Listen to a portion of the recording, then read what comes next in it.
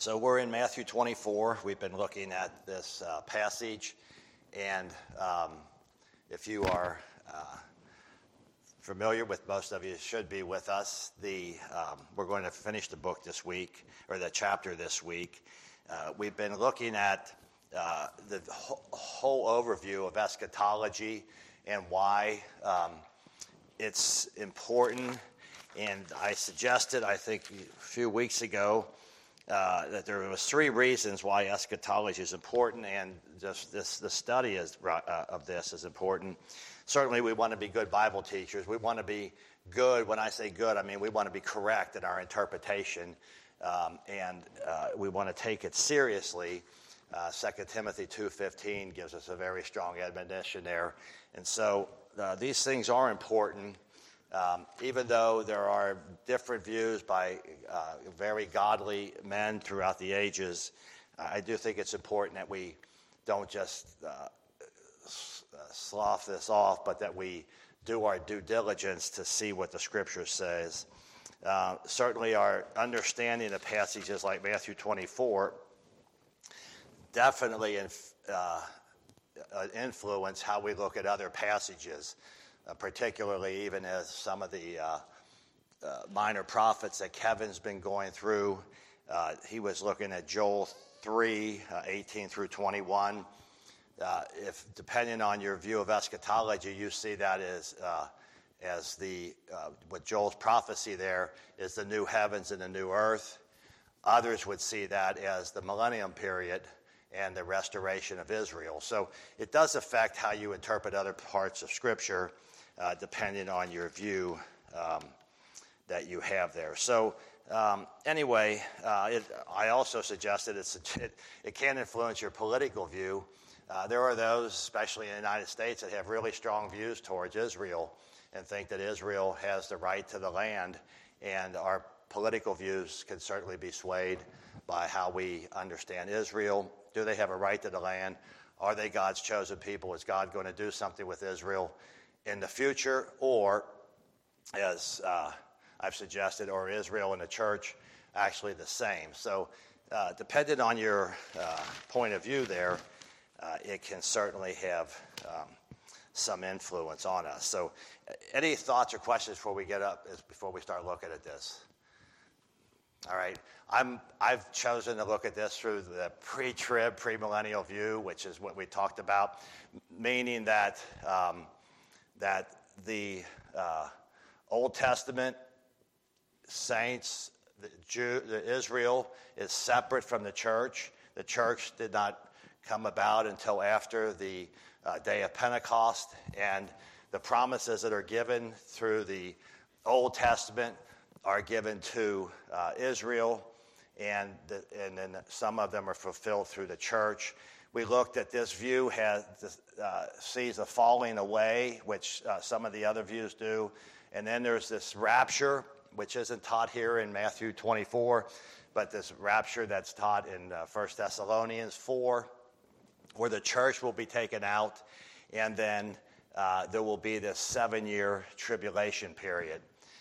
We also took some time to look at Daniel chapter 7 and 9 last week, and tried to explain how this 7-year tribulation period equates back to Daniel's prophecy of the 70th week of Daniel that he predicted from 450 BC to 33 AD, to about the time that Christ was crucified.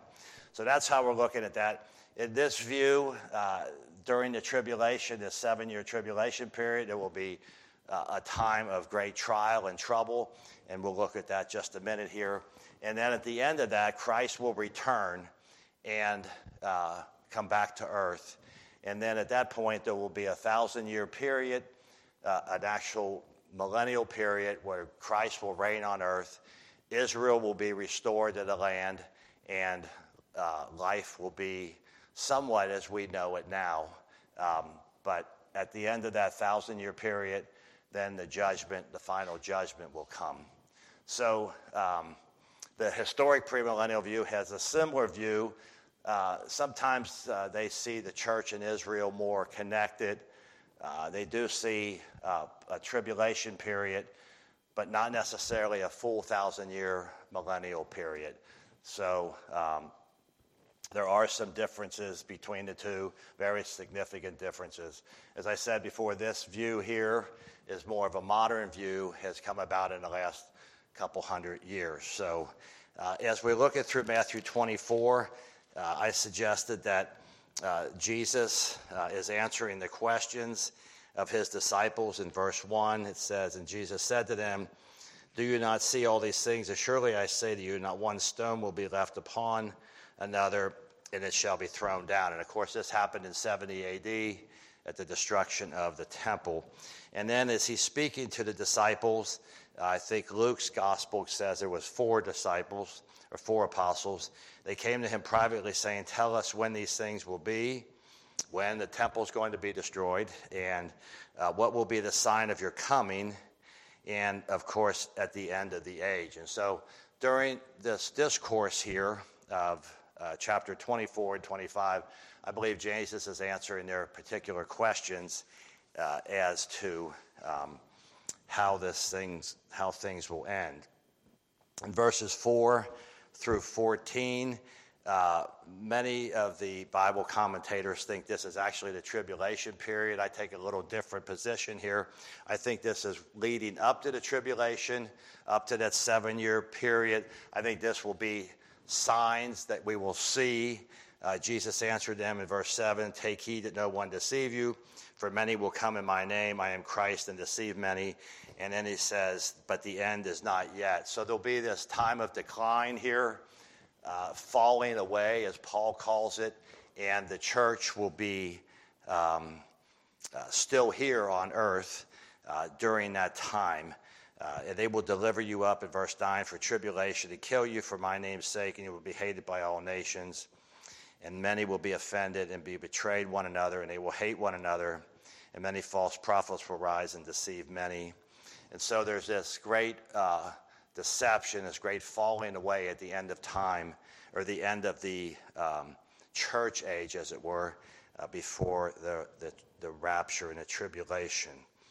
And then in verse 14 or 15 through 26, I suggested that is actually the tribulation period. This is what's described as the tribulation period. We looked at verse 15. "When you see the abomination of desolation spoken of by Daniel the prophet, and standing in the holy place, whoever reads, let him understand. Let them flee to Judea and to the mountains." And so there'll be this time when Daniel,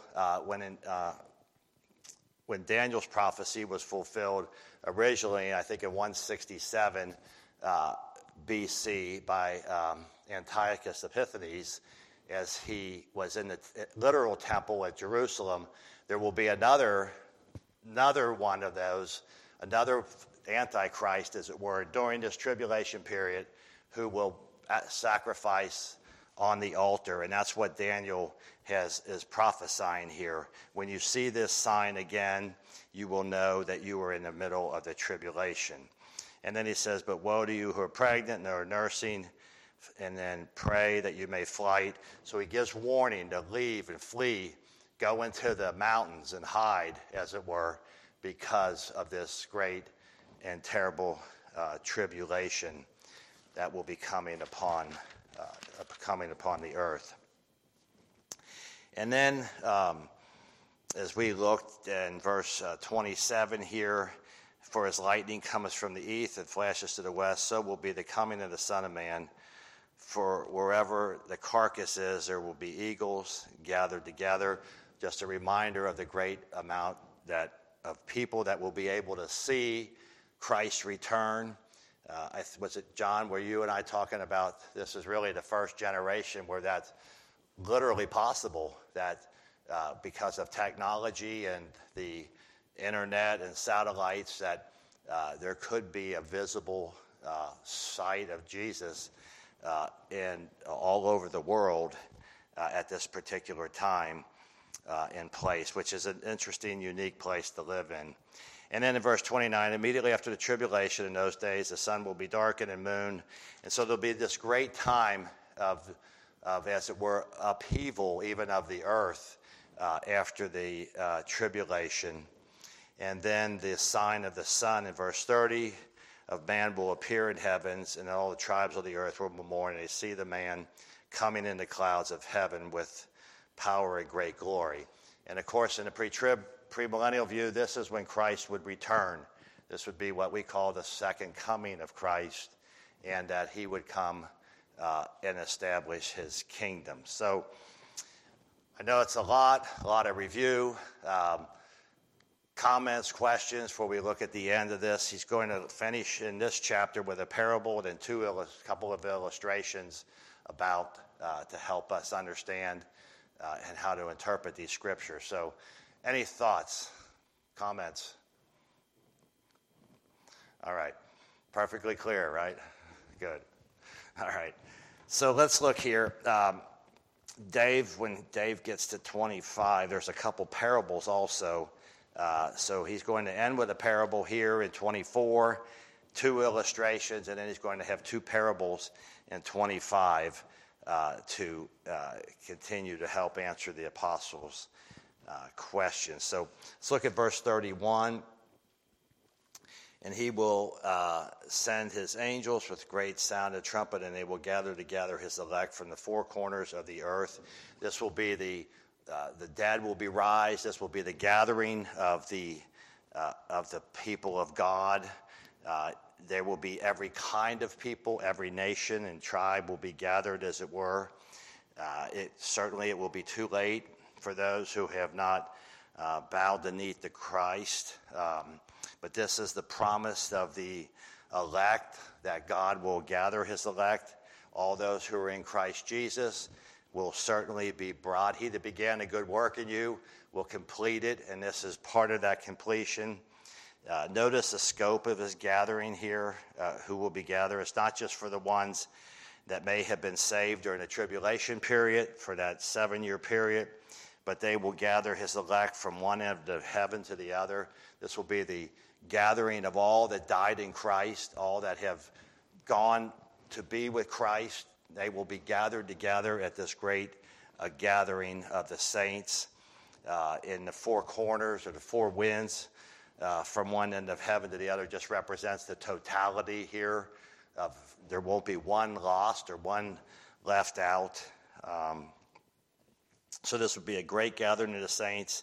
And of course, this would be, from this view here of pre-trib, premillennial, this would be preceding the 1,000-year period of the millennial kingdom that will be on earth when Christ will reign and when Israel will inherit the land. So this is the promise. Just as a side note here, this would be the time, as I said, when the Jewish people would inherit the promised land. This is probably one of the big reasons I kind of lean towards this view. I don't think you can come up with a map, but if you look at Genesis, and we won't take time to look there, Genesis 12, 13, 15, 17, the scope of the promise that was given to Abraham about what the land will encompass, the scope of the whole land. And then you look at Joshua 1 and the promise to Joshua, that was never fulfilled. The Jews never occupied that entire land that was promised to Abraham. There was, even during the great occupation with Joshua, there was still parts missing. It actually goes from part of Egypt in the north, or the south, all the way up into Lebanon. It includes all of modern-day Jordan, Syria, and of course what Palestine now occupies is the Gaza Strip and the West Bank. That was all part of the promise given to Abraham in the book of Genesis, that not only would he be a blessing to all nations, but that he would inherit this land and it would be an everlasting possession for the Jews. I think that will happen during that 1,000-year period of time when they will receive the promised land in full possession. So any thoughts about that or comments?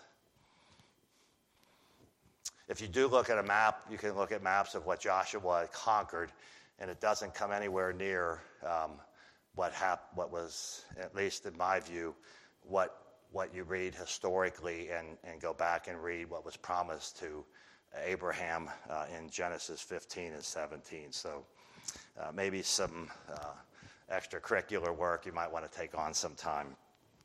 All right, let's look at verse 32 here through 35. This is, now learn this parable of the fig tree. When its branches have already become tender and puts forth leaves, you know that summer is near. But so also when you see these things, know that it is near at the door. Surely I say to you, this generation will not pass away until all these things take place. Heaven and earth will pass away, but my words will by no means pass away. This is Christ giving this analogy here, or this story here, this parable of what it will be like in Christ's return. Certainly, Jesus is addressing his disciples in the question from verse 3. And so it is interesting. If you look back in Matthew 13, does anybody remember what Jesus said the purpose of parables were in Matthew 13? The disciples asked him that question.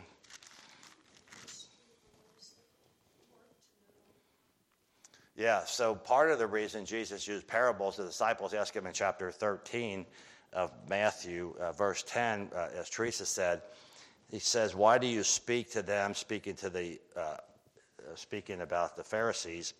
Jesus answered, because it has been given to you to know the mysteries of the kingdom of heaven, but to them it has not been given. And so part of the reason Jesus spoke in parables was to confuse or to hide, as it were, from the truth from the Pharisees. Here in Matthew 24, he's revealing that truth through parables to the apostles here and to the true believers that are with the apostles. And so Jesus' parable here is to reveal truth. Jesus is revealing the truth to disciples. I don't think this is an allegory, but it's an analogy. It is exactly what he says. Anybody grew up in the 60s and 70s, remember what the interpretation of this passage was? It has to do with Israel in 1948. Everybody remember that? When I was growing up years ago, one of the interpretations, which I think is a wrong interpretation, and history's proved it wrong, is that in 1948 Israel became declared a nation. I think it was in 1947 the UN voted to allow Israel to have a portion of the land and Palestine to have a portion of the land. And so they became a nation. Again, at that time, it had been under British rule for many years. And so one of the interpretations that was very popular in the 60s and 70s, I can remember particularly being at a church camp when this view was espoused, was that the fig tree is Israel, and the branch, the budding of the fig tree has to do with the new birth of Israel, as it were, that they became a nation. And so the view was that Christ would return in this generation, then would refer to people alive from 1948 to whatever generation is, 40, 50 years. Well, all of a sudden 2000 passed, 2008 passed, and that view obviously became unpopular. It was really a wrong view. And so that was a view that was, like I said, was very popular even in the evangelical community. And so anyway, like I said, time has kind of proven that to be a wrong view. I just think the parable here is really much simpler. I see the fig tree just simply as a truth that we know. And he says here, the fig tree, when its branches are ready to become tender and puts forth leaves, you know summer is near. You could use the same thing of a cherry blossom tree or a apple tree, or when spring comes, what follows? Summer. And that's all Christ is making an analogy here. He's saying that when you see these things, when you see the things that we've just talked about, the Great Tribulation in chapter 24 here, when you see those things, you know that Christ will be coming, that generation then refers to those that are alive during that tribulation period. So his point here is that as you see the tribulation, as you see the Great Tribulation coming, you know that at the end of that time, as that 7-year period comes near, you know that Christ will be coming. So the generation he's referring to is a generation that's alive during the tribulation period. It's not some secret generation, but it's simply those who will be alive and have gone through the Great Tribulation and will be there when Christ. So he's helping the disciples know that it will be short when you see the tribulation come, just as a tree buds in the spring and puts forth fruit in the summer. That is what the sign will be to those who are alive to that generation. And then he says when he goes on in verse 36, he says in verse 35, heaven and earth will pass away, but my word will by no means pass away. Just again, a reminder that even if all the earth is destroyed, as it were, during this tribulation period, this great uproar, the falling of the sun and the stars, and this, all of that happens, what remains the same? What's the reminder here, right?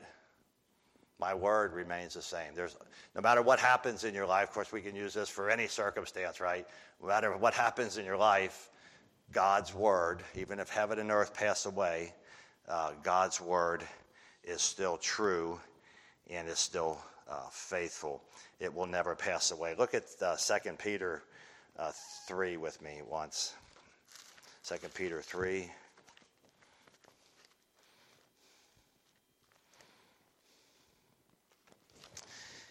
And just a couple verses here, just a reminder. 2 Peter 3:10, Peter's speaking of the future. The day of the Lord will come as a thief in the night, in which the heavens will pass away with great noise, and the elements will melt with fervent heat. Both the earth and the works that are in it will be burned up. Therefore, since all these things will be dissolved, what manner of person ought we to be in holy conduct and godliness, looking for and hastening for the coming of the day, because of which the heavens will be dissolved, being on fire, and elements will melt with fervent heat. Nevertheless, notice here, we, according to his promise, look for a new heaven and a new earth in which righteousness dwells. So Peter says the same thing that Jesus does. Even if heaven and earth pass away, all these things pass away, our hope is always to the future, always to God's word, and always to the new heavens and the new earth in which righteousness dwells. So any thoughts or comments, questions? All right. But we're going to close out here with these couple of illustrations. In verse 36, he gives the illustration: in the day and the hour no one knows, even the angels of heaven, but my Father only. For the days of Noah, so will be the coming of the Son of Man. For as the days before the flood, there was eating and drinking and marrying and giving in marriage until the day that Noah entered the ark. He did not know until the flood came and took them away, or they did not know. So also will be the coming of the Son of Man. And then he goes on, gives this illustration here. We'll talk about that in a minute. So the disciples, if you remember back in verse 3, they were looking for a time and a date. That's what they were asking. When will all these things come? How will we know? And Jesus gives this plain answer here and says, I've showed you all these signs that will happen, but the exact hour and time, he noticed here in verse, even the angels of heaven don't know, but my Father who is in heaven. Mark's passage, parallel passage to this, says that even the Son of Man doesn't know. Even Christ himself doesn't know what the day and the time will be. So why did Jesus bring up this idea of Noah? Some have suggested that it has to do with the wickedness of Noah and the time of Noah. And so as the world, as it was wicked in Noah's day, so it will be wicked at the time of Christ, or the time Christ returns. I think that's true, but I don't think that's his point here. The warning is that the lost did not believe. That's the warning here. As you see, notice what he says. In the days before the flood, they were eating and drinking and giving in marriage until the day of Noah.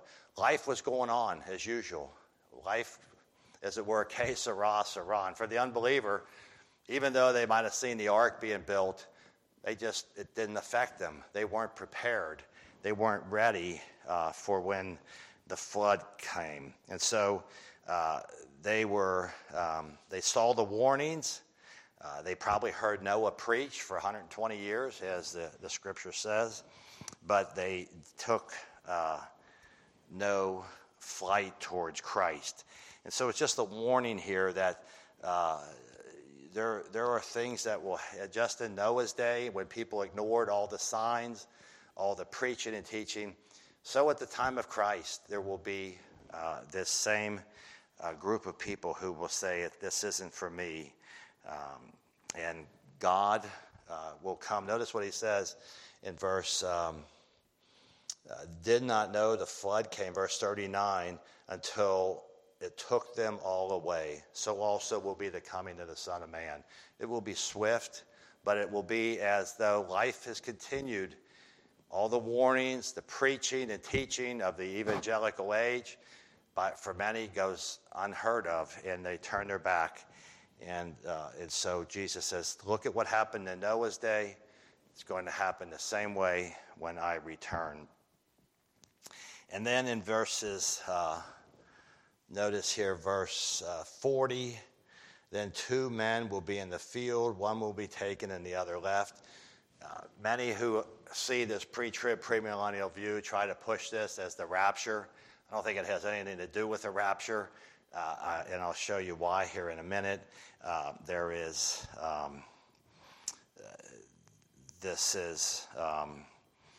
think there was even a movie called The Thief in the Night, if you remember that movie, where they used this passage where one would be taken, one would be left on earth.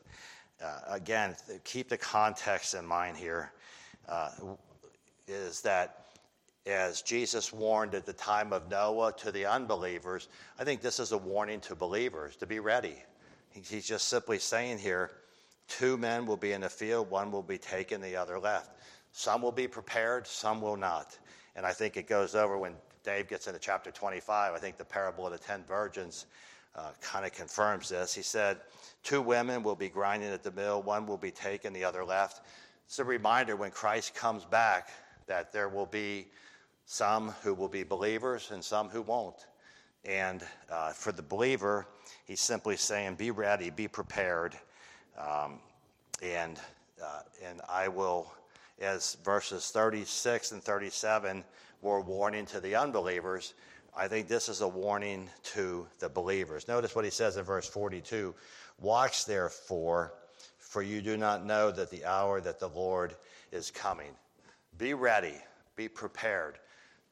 Yes, life goes on as in the time of Noah, but for us as believers, be reminded that Christ could come at any time, that the things at the end of the age could come at any time. We are to be looking for that blessed hope and glorious appearing of our great God and Savior, Jesus Christ. And we are to be watchful, and we are to be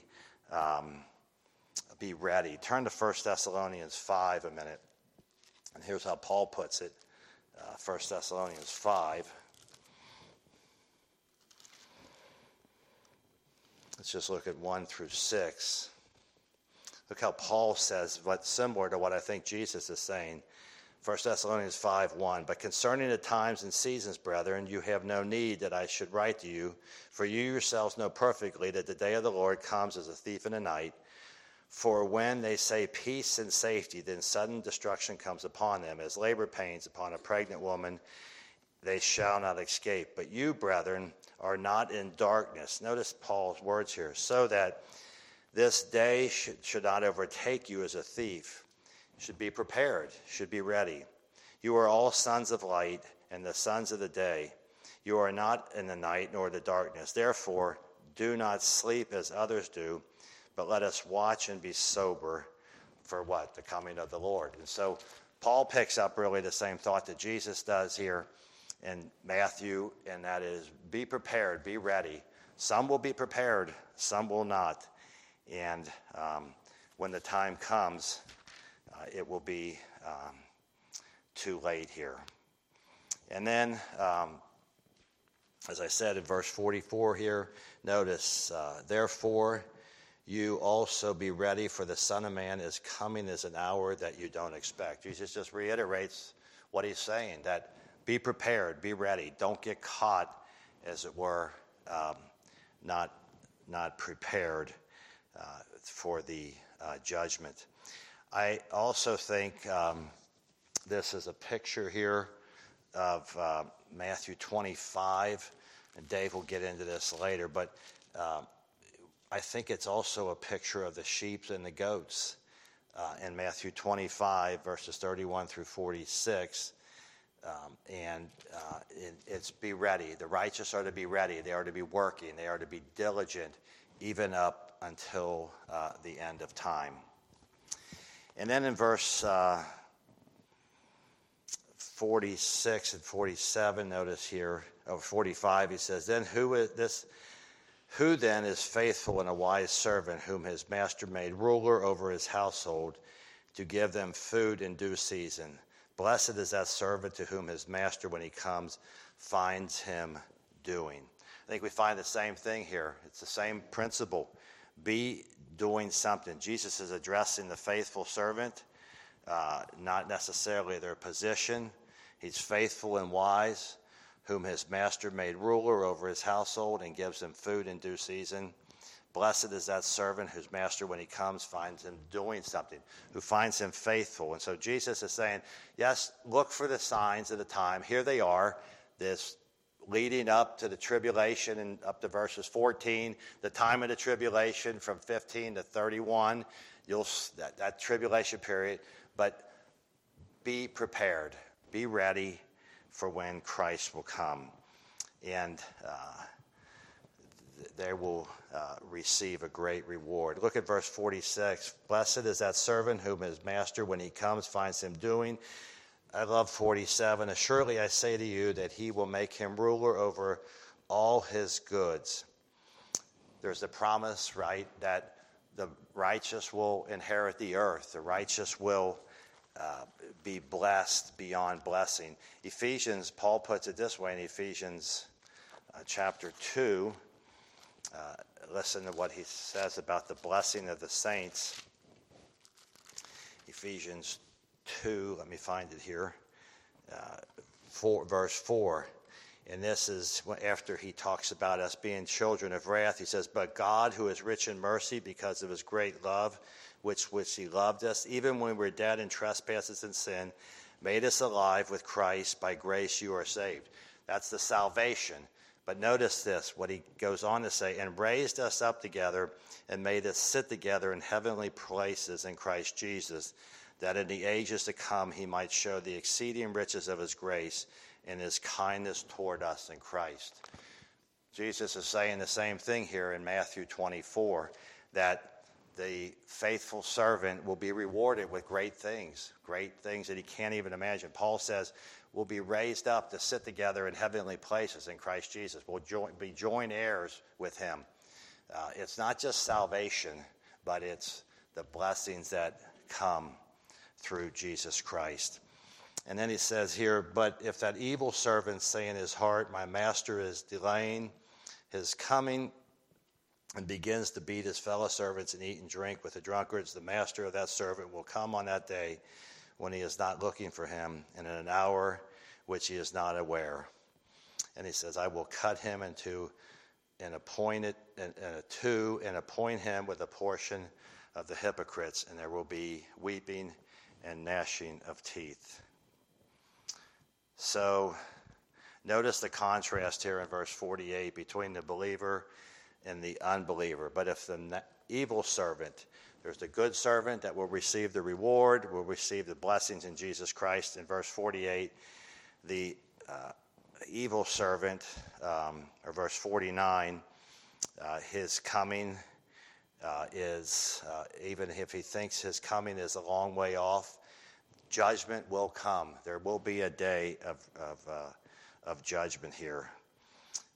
It is not true of all unbelievers that they beat the ungodly and they treat men evil, but the idea is here that they are not in Christ, and that they are not moved by the sudden return of Christ. So here's a call to unbelievers, as in the time of Noah, and even in today, the Bible would call the unbelievers to look and to look for the coming of Christ and to turn in repentance and faith.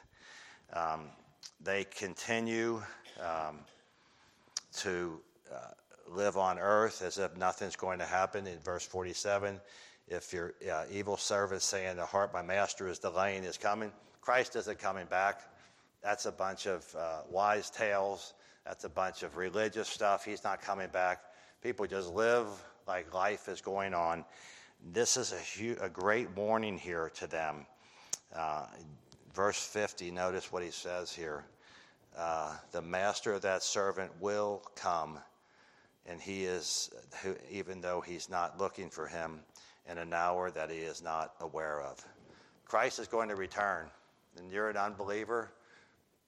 If you're a believer, be ready, be prepared. If you're an unbeliever, take warning here.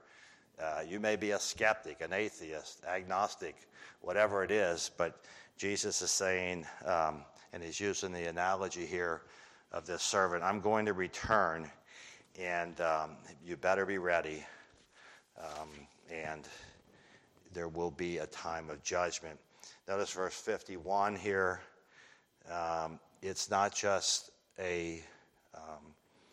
you're going to die and go to hell and party for eternity with your friends and family. This is a very strong warning about what will happen. He says, and will cut him in two. The word literally means to cut in half, to physically sever. I think it means that it has the idea of severe death, that there will be no doubt that this person is an unbeliever, and appoint him a portion with the hypocrites. The picture here is of one being cut in half. The idea, again, of no hope. And the hypocrites, who do you think the hypocrites represent? Who? Yeah, right. Yeah. Christ takes professing believers who are really unbelievers and gives them the same punishment as those who have never professed Christ and have beat their fellow servants. At the very end, they all receive the same punishment. I think these are very sobering words here to be reminded. So there's a warning for the unbeliever. There's a warning for the professing believer here that there will be, notice the last portion here, there will be weeping and gnashing of teeth. This is certainly a picture of the horrors of hell. And so as we close out 24, I hope it's been somewhat profitable to you. Try to do my best to make a case for this view of eschatology. So any final comments or questions, John?